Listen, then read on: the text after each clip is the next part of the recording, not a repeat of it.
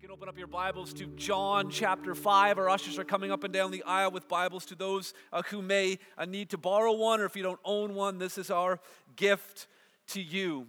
I want to talk this morning about authority. And we'll get a definition of authority up on the screen here. Authority is the power or right to give orders, make decisions, and enforce obedience. That's a dictionary definition of what authority is.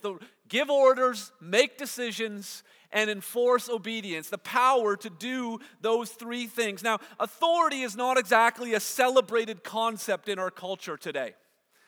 At different times or different places of the world, authority is something that is revered, something that is honored, something that is treasured, something that is protected.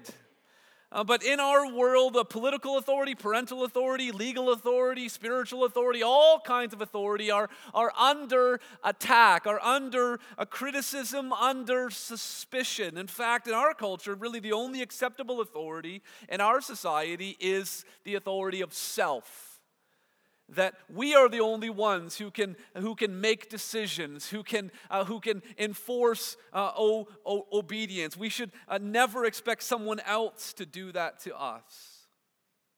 Well, you don't have to know too much about Jesus or to get too deep into the Gospel of John that we've been studying verse by verse and line by line together as a church to know that this issue of authority Jesus has sort of been on a collision course with the religious authorities who were living at the time. Now, you might be here today and you're not a follower of Jesus Christ. You're thinking, well, I don't think that Jesus is an authority in my life. And you might be here today and you are a follower of Jesus Christ, but something that you need to recognize about yourself and about every single human being on planet Earth is that even though we may want Jesus to be the authority of our lives, there's something deep down inside each and every one of us that kind of chafes under his authority, that kind of wants to wiggle out from under it, to have some authority on our own, some sort of autonomy personally. Well, in John chapter 5, we have such a clear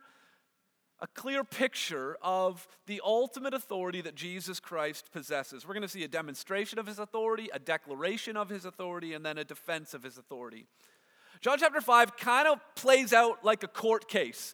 Jesus gets put on trial for doing a good deed, not committing a crime, but for doing an act of kindness, a miracle towards someone who had been suffering for almost 4 decades. And Jesus is on trial. But it's a very confusing trial. The people who think that they're the judge, they're actually the accused. And the accused is actually the judge. And then they're trying to figure out who is the defense attorney and who is prosecuting. And so I want to show you first the deed and then the court case that kind of follows.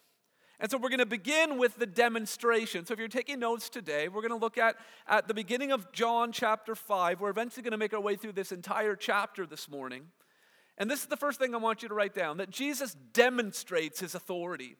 He demonstrates his authority. He has the power to make a decision to heal this man who had been suffering for so long. Jesus demonstrates his authority. John 5, verse 1. After this, there was a feast of the Jews, and Jesus went up to Jerusalem. Now there is in Jerusalem by the sheep gate a pool in Aramaic called Bethesda, which has 5 roofed colonnades. In these lay a multitude of invalids, blind, lame, and paralyzed. One man was there who had been an invalid for 38 years. When Jesus saw him lying there and knew that he had already been there a long time, he said to him, "Do you want to be healed?" The sick man answered him, "Sir, I have no one to put me into the pool when the water is stirred up, and while I'm going in, another steps down before me." Jesus said to him, "Get up, take up your bed and walk." And at once the man was healed. He took up his bed and walked. Now that day was the Sabbath. So the Jews said to the man who had been healed, "It is the Sabbath. It is not lawful for you to take up your bed." But he answered them, "The man who healed me, that man said to me, 'Take up your bed and walk.'" They asked him, "Who is the man who said to you, 'Take up your bed and walk'?" Now the man who had been healed did not know who it was, for Jesus had withdrawn. And there was a crowd in the place. Afterward, Jesus found him in the temple and said to him, "See, you are well. Sin no more, that nothing worse may happen to you." The man went away and told the Jews that it was Jesus who had healed him. And this is why the Jews were persecuting Jesus, because he was doing these things on the Sabbath. But Jesus answered them, "My Father is working until now, and I am working." This is a demonstration of Jesus' authority. In verse 1, it describes the setting. Jesus is back in Jerusalem. And this is kind of how the narrative flows in the Gospel of John. Jesus is up in Galilee, John chapter 1. He goes down into Jerusalem, John chapter 2. Then he's back up in Galilee, John chapter 4. Now he's going back down to Jerusalem in John chapter 5. All these trips back and forth. And it says he went up to Jerusalem. Jerusalem is actually south of Galilee, but it's higher in elevation. Jerusalem was sort of in a mountainous region, so you always described it as going up to Jerusalem. And he goes to this place called Bethesda, this pool. And at this pool, there was this multitude of people. Do you see it there in verse 3? In these lay a multitude of invalids, blind, lame, and paralyzed. Now, normally after verse 3, you would expect to see verse 4. But look in your Bible. After verse 3, in most of our Bibles, comes verse 4. If you have a 1611 King James Version, you might still have verse 4 there, or maybe you have brackets around it in your Bible. You see, as the years go by, we don't become less in touch or have less accurate translations of the Bible. We actually have more accurate translations of the Bible. The King James, when it was being translated almost four centuries ago, was translated based on the best manuscripts that were available at the time. But we've had 400 years of research and archaeology and scholarship, and as the scholars have looked at the original copies of the Gospel of John, the oldest possible versions, that verse 4, is not in the oldest ones. And so what happened is, along the line, someone, as they were copying out the Gospel of John, they wanted to help us understand verse 7. Look down at verse 7, where it says, "The sick man said, 'I have no one to put me in the pool when the water is stirred up.'" Well, what is that about? Well, someone had inserted verse 4, and there's a footnote in my Bible, you probably have it there, that there was this belief that an angel would go and stir up the water to make miraculous healing possible. And so someone had added that in to help us understand what's going on in the story. It was an additional note, not part of the original Gospel of John. That's why most Bibles today put it as a footnote. More about that when we get into John chapter 8 in a couple of weeks. So Jesus finds this man and he asks him in verse 6, "Do you want to be healed?" It's interesting. There's all of these people all around this pool, and he zeroes in on one man. Now, this story is really different than the official. The official came all the way from Capernaum to Cana, and he was seeking healing for his son. He went and sought out Jesus, but now we see Jesus going and seeking out this guy who wasn't even looking for him, hadn't even heard about Jesus, and didn't even really have a whole lot of faith, did he? Jesus had asked him, "Do you want to be healed?" And if you look at his answer, it's quite depressing. He says, "I have no one." You see, This man lying by the pool was a lot like we can get. His focus was on people. He thought that other human beings were really the only solution to his problem. And he said, "I have no one to help me." He was only looking on the horizontal level, not on the vertical. So often the answer to our problems is not other people, but the answer is looking up to God. He says, "I have no one to put me into the pool." This man also thought that his healing could only happen in one certain way. He had it all figured out. And so often we can do this in our relationship with God. Even if we stop looking horizontal and we begin to look vertically, we say, "God, I want you to do something great in my life or to perform a miracle." But we say, "But here's the box in which I want you to do it." See, this man had no category for healing outside of that pool. And for 38 years, that was his plan, to be healed when those waters were stirred up. But Jesus said to him, just with a word, in verse 8, get up, take up your bed, and walk. And at once the man was healed, and he took up his bed and walked. Now that day was the Sabbath. And as we've been reading the Gospel of John, we've noticed that John pays a lot of attention to days and times. Remember the woman at the well, she came there at the 6th hour? Well, why did he give that detail? Well, because no one else went and got water at the 6th hour. She was a social outcast. She was tired of people judging her. That's why she went at the time where she knew no one else would be there. And then the official son that was healed, that happened at the 7th hour. John is always paying attention to the times that things are happening. And John is very intentional in letting us know that this happened on the Sabbath. Notice how in verse 8, Jesus said, take up your bed. Then in verse 9, it says the man took up his bed. Then look at verse 10. So the Jews, that refers to the Jewish leaders, said to the man who had been healed, it is the Sabbath. It is not lawful for you to take up your bed. Verse 11, but he said to them, the man who healed me, that man said to me, take up your bed. Verse 12, they asked him, who is the man who said to you, take up your bed? So obviously there's a problem with this taking up your bed thing. It's repeated 5 times, take up your bed, take up your bed. So he took up his bed. Who told you to take up his bed? I took up my bed, take up your bed. It's because it happened on the Sabbath. The Sabbath, the Hebrew word, it means rest, but it actually means something deeper than rest. It means to cease from work. And God gave the command of the Sabbath in Exodus chapter 20, verses 8 to 10. God said, remember the Sabbath day to keep it holy. 6 days you shall labor and do all your work. But on the seventh day is a Sabbath, a rest, a ceasing from work to the Lord. On it you shall not do any work.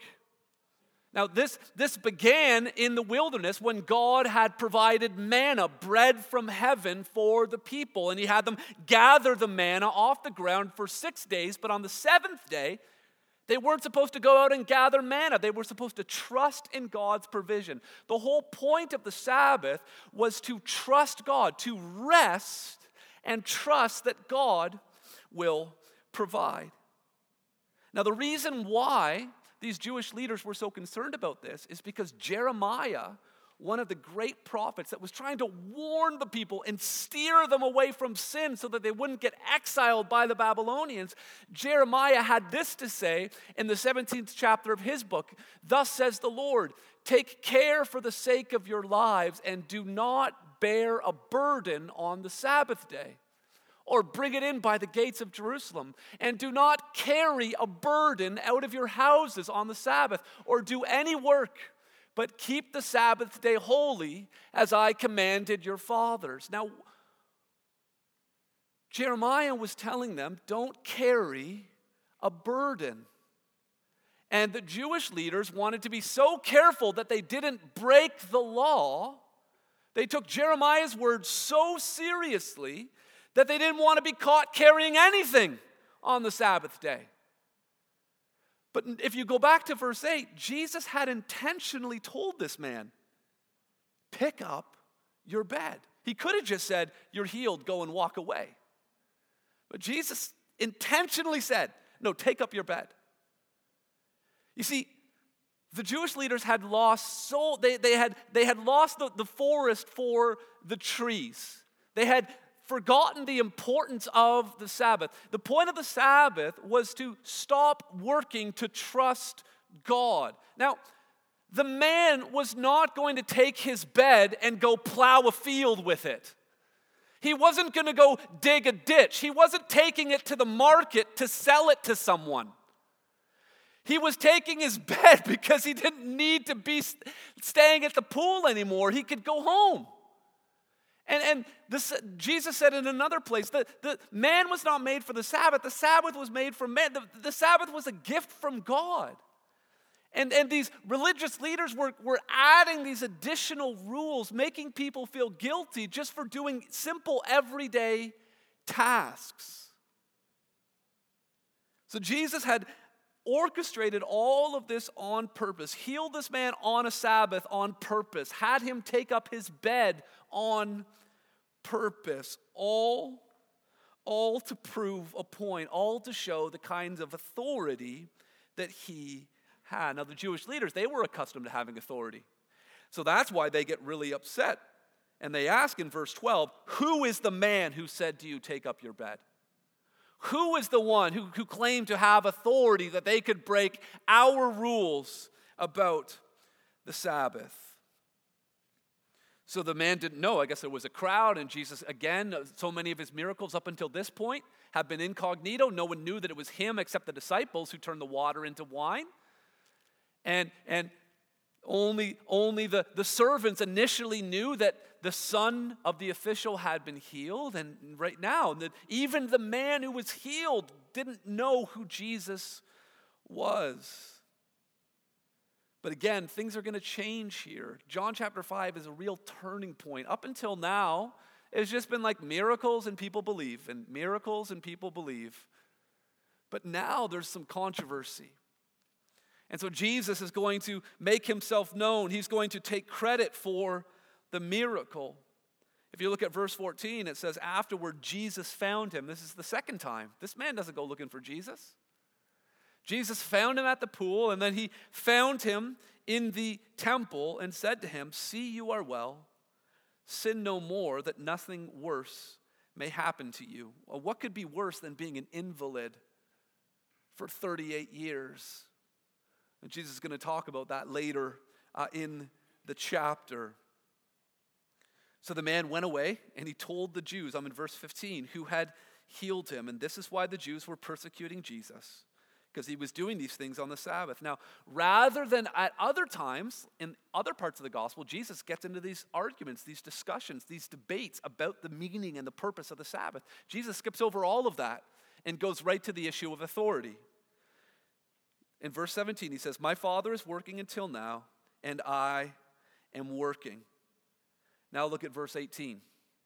This is why the Jews were seeking all the more to kill him. See, the whole tone of the book is changing now.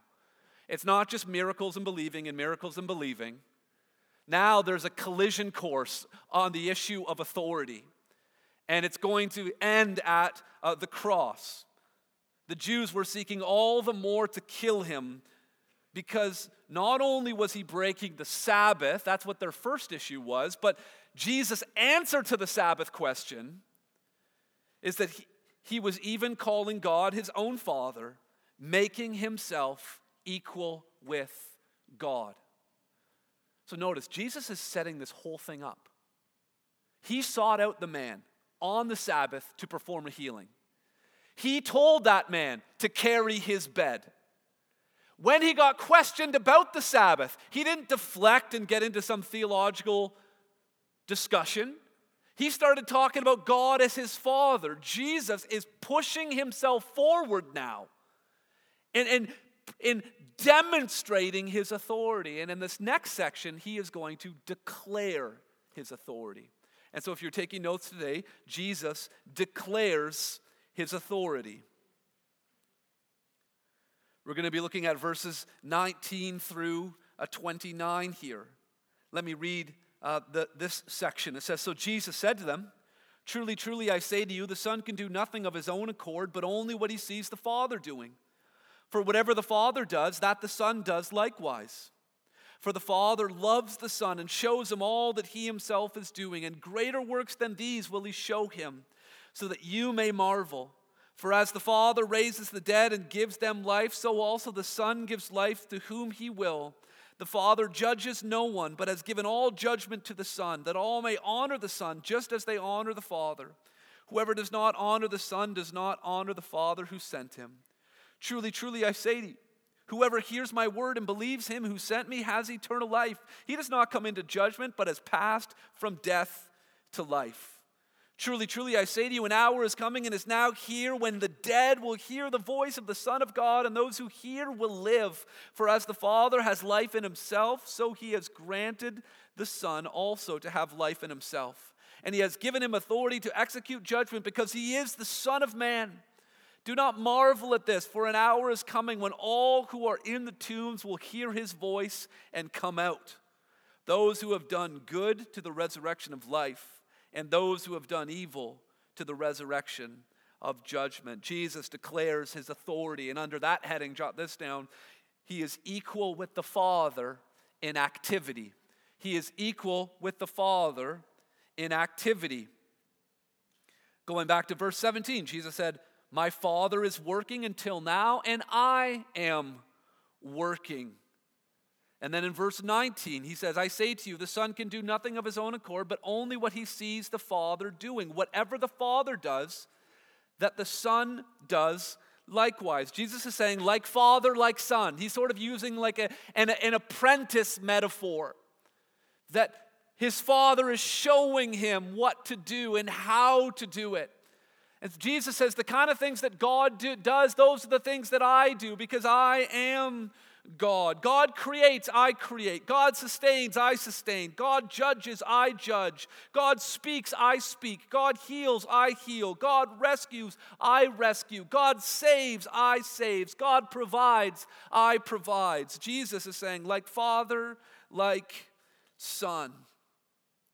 Then in verse 20 it says, the Father loves the Son, and that greater works than these will be shown. Greater works than taking someone who has been paralyzed for 38 years. Think about the muscular atrophy that would have been happening in that man's legs. They would have been like toothpicks.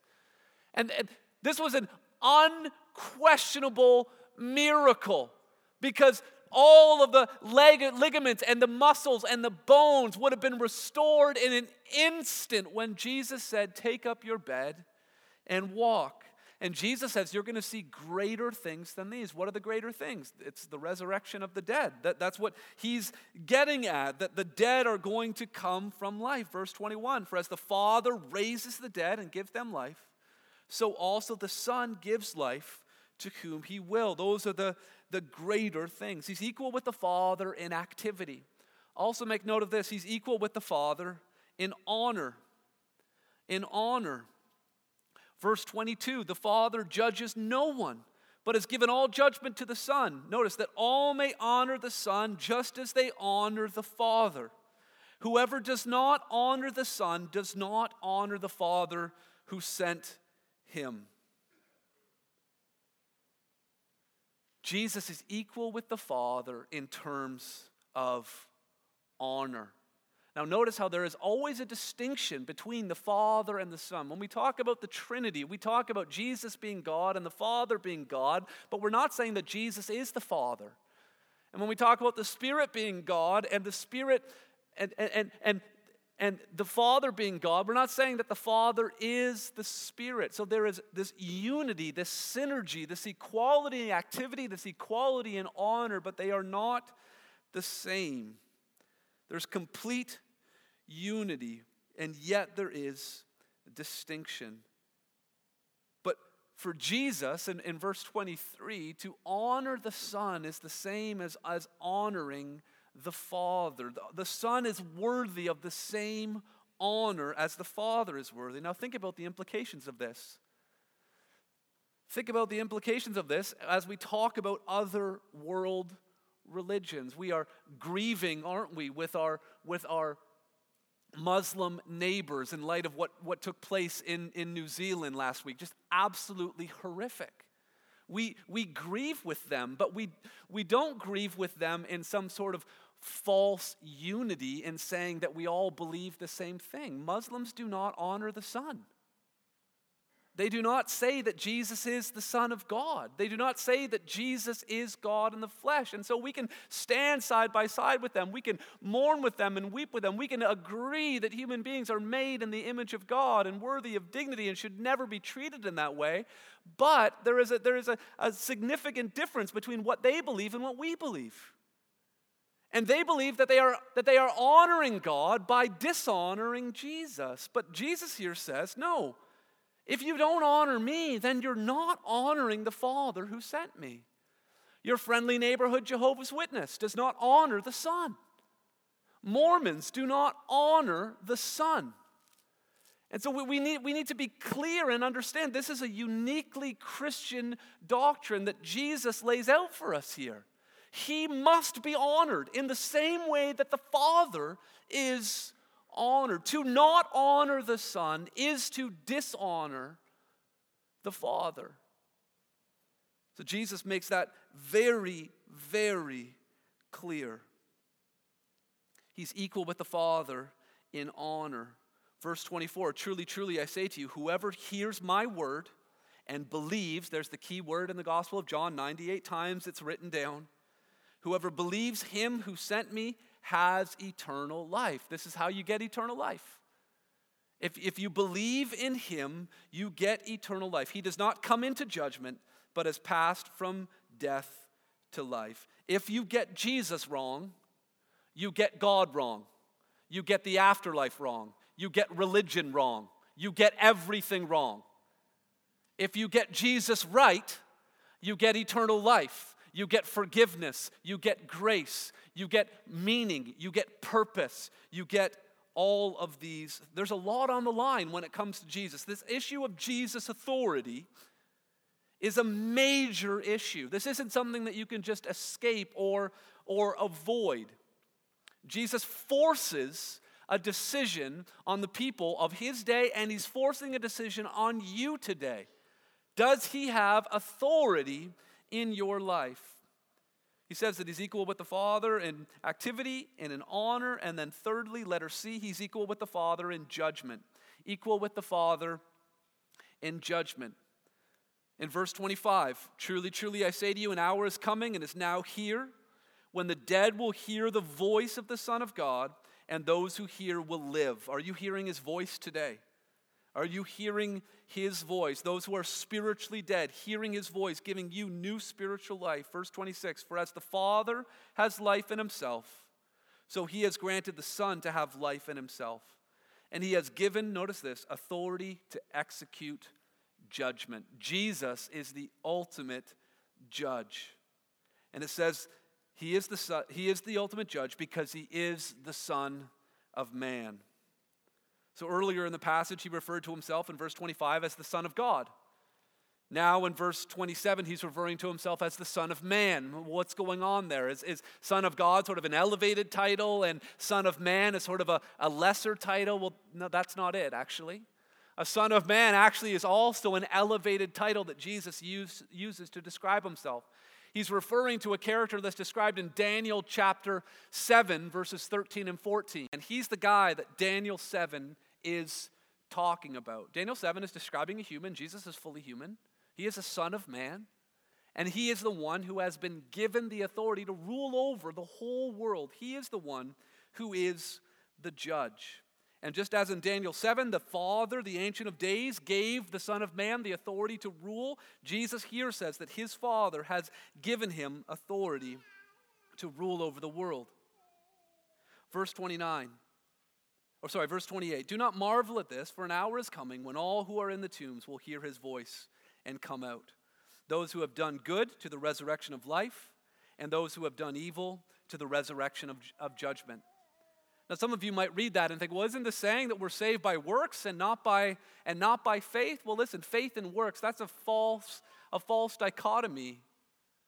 It's not either faith or works, but everyone who is saved by faith, everyone who believes, that fundamentally changes their behavior.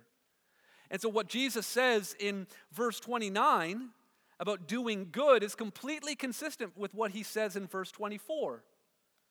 The person who believes. You can even draw a line in your Bible between verse 24 and verse 29. That the only way that those two things can be consistent is if someone believes and then therefore as a result their behavior is changed and they do good.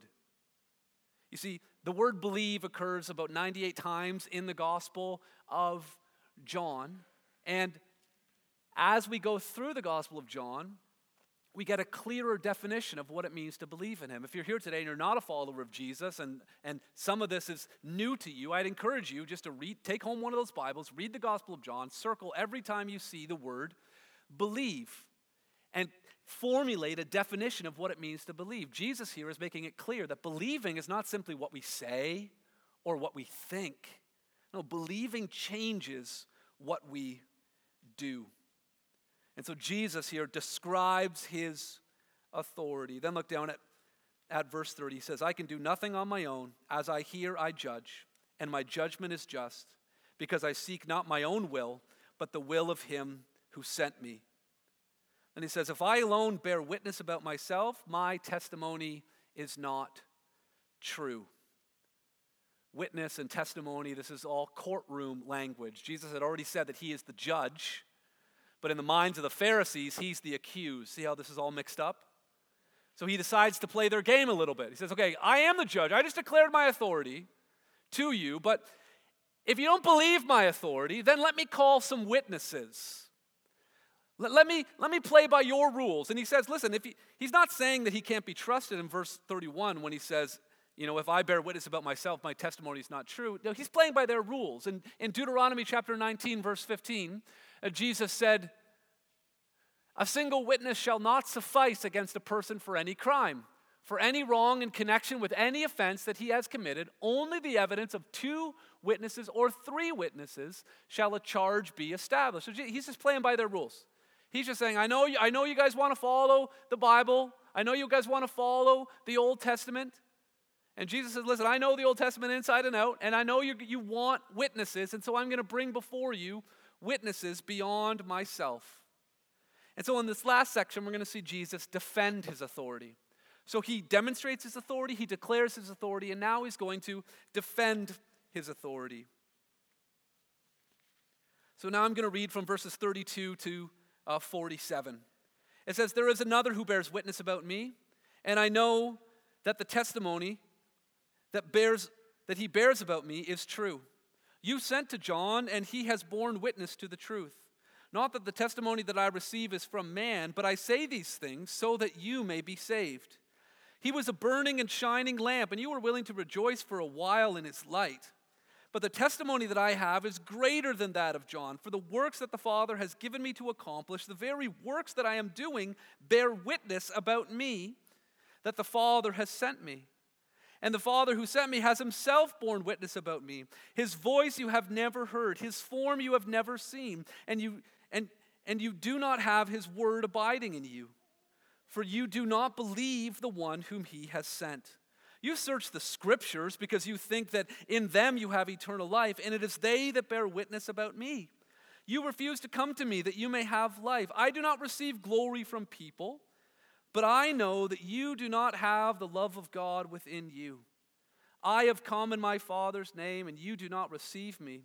If another comes in his own name, you will receive him.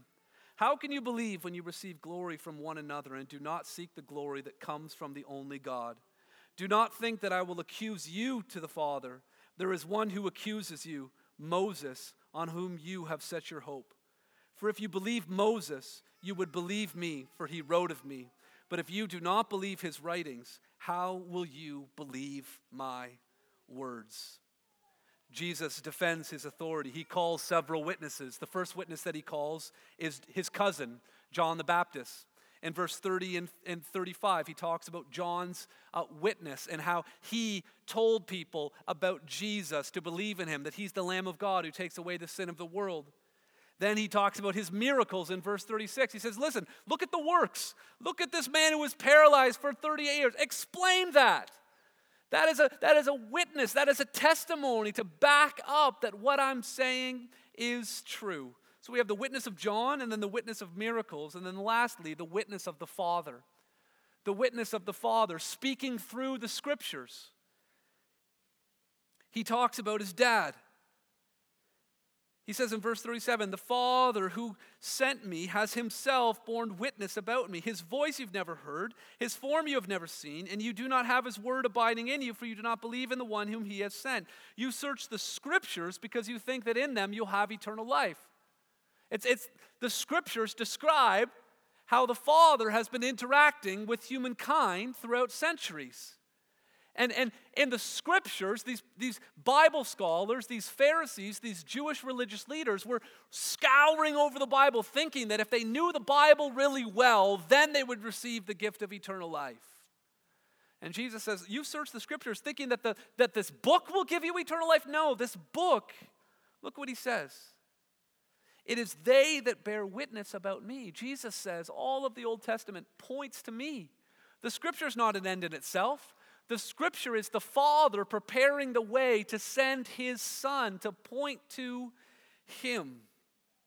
It's the witness of the Father coming to us through the Scriptures. And then we should really pause at verse 40 here for a second. Especially if you're here today and you're just kind of putting in time, you're not a follower of Jesus, just someone invited you. And you might have a lot of reasons about why you don't believe in Jesus, evolution or, the history of, some of the tragedy, evil things that Christians have done in the past, like the Crusades or whatever. And you think, I got all these reasons why I don't believe in God, or some personal suffering, some things that have happened to you. Why would a good God allow these things to happen? But look what he says in verse 40. He says, yet you refuse to come to me that you may have life.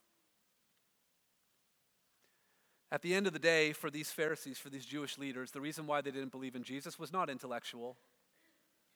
It wasn't for a lack of information. It wasn't for a lack of evidence. It was a stubborn, rebellious refusal to submit to his authority. Ultimately, that's what it's all about. That's why Jesus set this whole thing up, to challenge them on this very issue. Are you allowing Jesus to have authority in your life? He says, I do not receive glory from people. I'm in verse 41 and then verse 42. But I know that you do not have the love of God within you.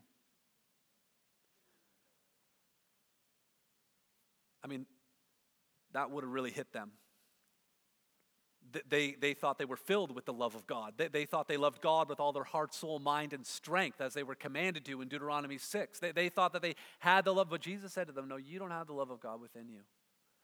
You might think, well, I'm a spiritual person. I'm a religious person. Of course I love God. I don't need Jesus to save me because I'm a good person and I love God. Jesus says to the most religious, the most devoted people you could ever imagine, and says, you don't have the love of God in your heart. See, it comes down to authority and it comes down to love. We want to be the authority and we want to be the object of our own love. The most famous verse in the Gospel of John, really the most famous verse in the whole Bible, is John 3:16. For God so loved the world. What kind of world did he love? He loved a kind of world that didn't love him. For God so loved the world that had no love for him in their hearts, that he sent his only Son, that whoever believes in him should not perish but have the gift of eternal life. We don't love God, we love ourselves. We don't want to submit to God's authority, we want to be the ultimate authority. That's what got Adam and Eve into trouble in the first place when they ate the fruit. It wasn't about the fruit, it was about the power, it was about the authority, it was about not having to answer to anyone. Jesus makes it very clear to us here where we stand apart from his saving work. You might hear, you know what, yeah, God loves me. Yeah, I love me too. I don't need God's love. Jesus has come to change all of that. He is the ultimate authority, yet he came and submitted himself to crooked human authority and suffered and died on a cross to bear the penalty that all of us deserve for our rebellion against God's authority. His heart stopped beating because there was no love for God in our hearts, so that he could transform our hearts, so that when he was resurrected 3 days later, we could walk in newness of life and truly love God with all of our heart, soul, mind, and strength. Look what he says in verse 40. He asks the question, how can you believe when you receive glory from one another and do not seek the glory that comes from God? Again, believe is the most important, it's the thesis, it's the main theme of the Gospel of John, that we would believe. And he asked them, how can you believe when you're so focused on receiving glory, thinking that it's about how you live your life and being a good person, rather than focusing on the glory that comes from God, which comes from believing in Jesus for the forgiveness of your sins. Then in verse 45 he says, don't think that I will accuse you to the Father. There's one who accuses you, Moses, on whom you have set your hope. Moses wrote the first 5 books of the Bible. Moses is the one who brought down the 10 Commandments from Mount Sinai. You know the 10 Commandments, you shall not lie, you shall not steal, you shall not commit adultery. And you're probably like, check. I'm not a liar. I don't steal. I don't commit adultery. You know, I'm a good person. Jesus says Moses and those 10 Commandments, Again, he's getting the courtroom in its right order. He says, Moses, you think that Moses is going to be on your side? You think the 10 Commandments, you're just going to be like check, check, check, check? At the end of the age, it's going to be like X, X, X, X, X, X, X, 10 times. The Bible says if you break one of the commandments, it's like you've broken all of them. How many lies do you have to tell before you become a liar? Jesus talked about committing adultery in your heart just by looking at someone with lustful intent. Let alone the last commandment, which is the most troubling, covetousness, which is not actually doing something, it's thinking something. Wanting what someone else has. Not being content with what God has given you. Moses will accuse all of us on the last day. But then there's a glimmer of hope in what Jesus says at the very end in verse 47 and verse 46. He says, "For if you believed Moses, you would believe me, for he wrote of me. But if you do not believe his writings, how will you believe my words?" Jesus said that Moses wrote about him. Moses didn't just write, the 10 Commandments into those stone tablets the second time after they were broken the first time. Moses also wrote on scrolls or papyrus or something. He wrote the first 5 books of the Bible: Genesis, Exodus, Leviticus, Numbers, and Deuteronomy. And in the very last book that Moses wrote, right before he died, in the book of Deuteronomy, chapter 18, he talked about a prophet that was going to come. And he was going to speak the word of God. And he was going to speak, guess what? With authority. And Moses told the people, when this prophet comes, you must listen to him. You must submit to his authority. And later on, the very next chapter, John chapter 6, the people are going to say, when they're talking about Jesus, they're going to ask, is this the prophet? Is this the one that Moses said was coming in Deuteronomy chapter 18? But that's not the only place where Moses wrote about Jesus. In the book of Genesis, when Adam and Eve sinned, when the serpent lured them away from God, God promised to send a snake crusher. God promised to send a hero who was going to crush the head of the serpent. That is Jesus. Jesus is the fulfillment of that promise. We sang today about death and sin and the enemy being defeated. Jesus is that ultimate hero. God promised to Abraham in Genesis 12 that through his offspring, all of the nations of the world would be blessed. That's Jesus. He is that descendant of Abraham. Genesis 49 talks about the true Lion King, the Lion of Judah, that Jacob proclaimed over one of his sons. Moses wrote this down. He wrote it about Jesus. In the book of Exodus, this lion, the picture transforms to a lamb, the Passover lamb that was slain to cover the sins of the people. Then when the people are wandering in the wilderness, manna, bread from heaven. Chapter 16, I didn't really know how to draw manna, so there you go, bread from heaven. And then the whole book of Leviticus, you've got the tabernacle. Jesus, in John chapter 1, it says the word became flesh. The book of Leviticus, tabernacle.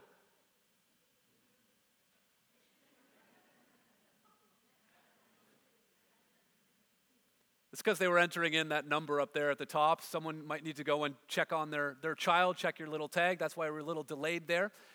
Leviticus, tabernacle. Jesus, the word became flesh and tabernacled among us. Jesus is the sacrifice, like the sacrifice that's burning on that altar, and he's the ultimate high priest. And then the book of Numbers, the rock that was struck and water flowed out of it. Violence was done to the rock, and life-giving water poured out for everyone to have their thirst quenched.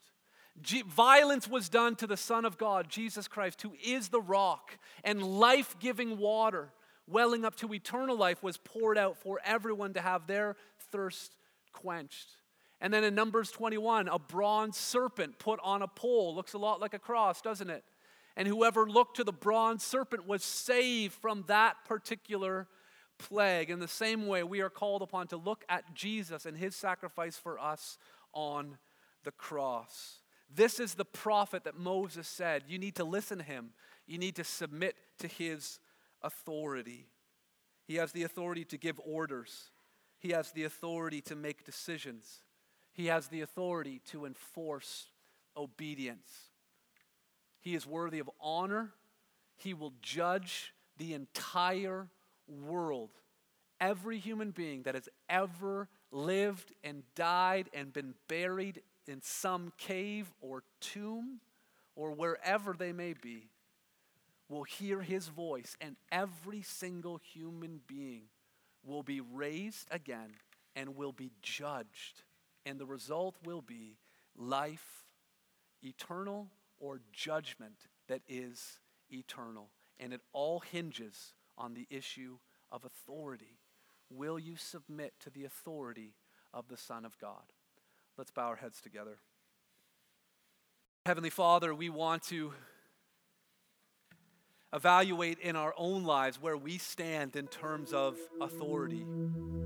Is the way that we're living our lives showing and demonstrating that we're following your commands, that we're walking in obedience to you? Is the way that we are parenting? Is the way that we are living out our singleness? Is the way that we are working at our jobs? Is the way that we are handling our trials or the ups and downs in life? Are we submitting to your authority? Lord God, we want to maybe commit for the first time or recommit ourselves that you are Lord, that you are Master, that you are the ultimate authority. And Lord, I pray if there's anyone here right now who came into this auditorium thinking that they were the ultimate authority in their lives, I pray that they would bow and acknowledge that you are the authority and that you suffered and died for them, that they would come to know you and believe in you. God, thank you that we don't give you authority. It's not delegated to you. You already have it. We pray, God, that you would allow us to see it and to embrace it and to recognize it and to treasure it. In Jesus' name we pray. Amen.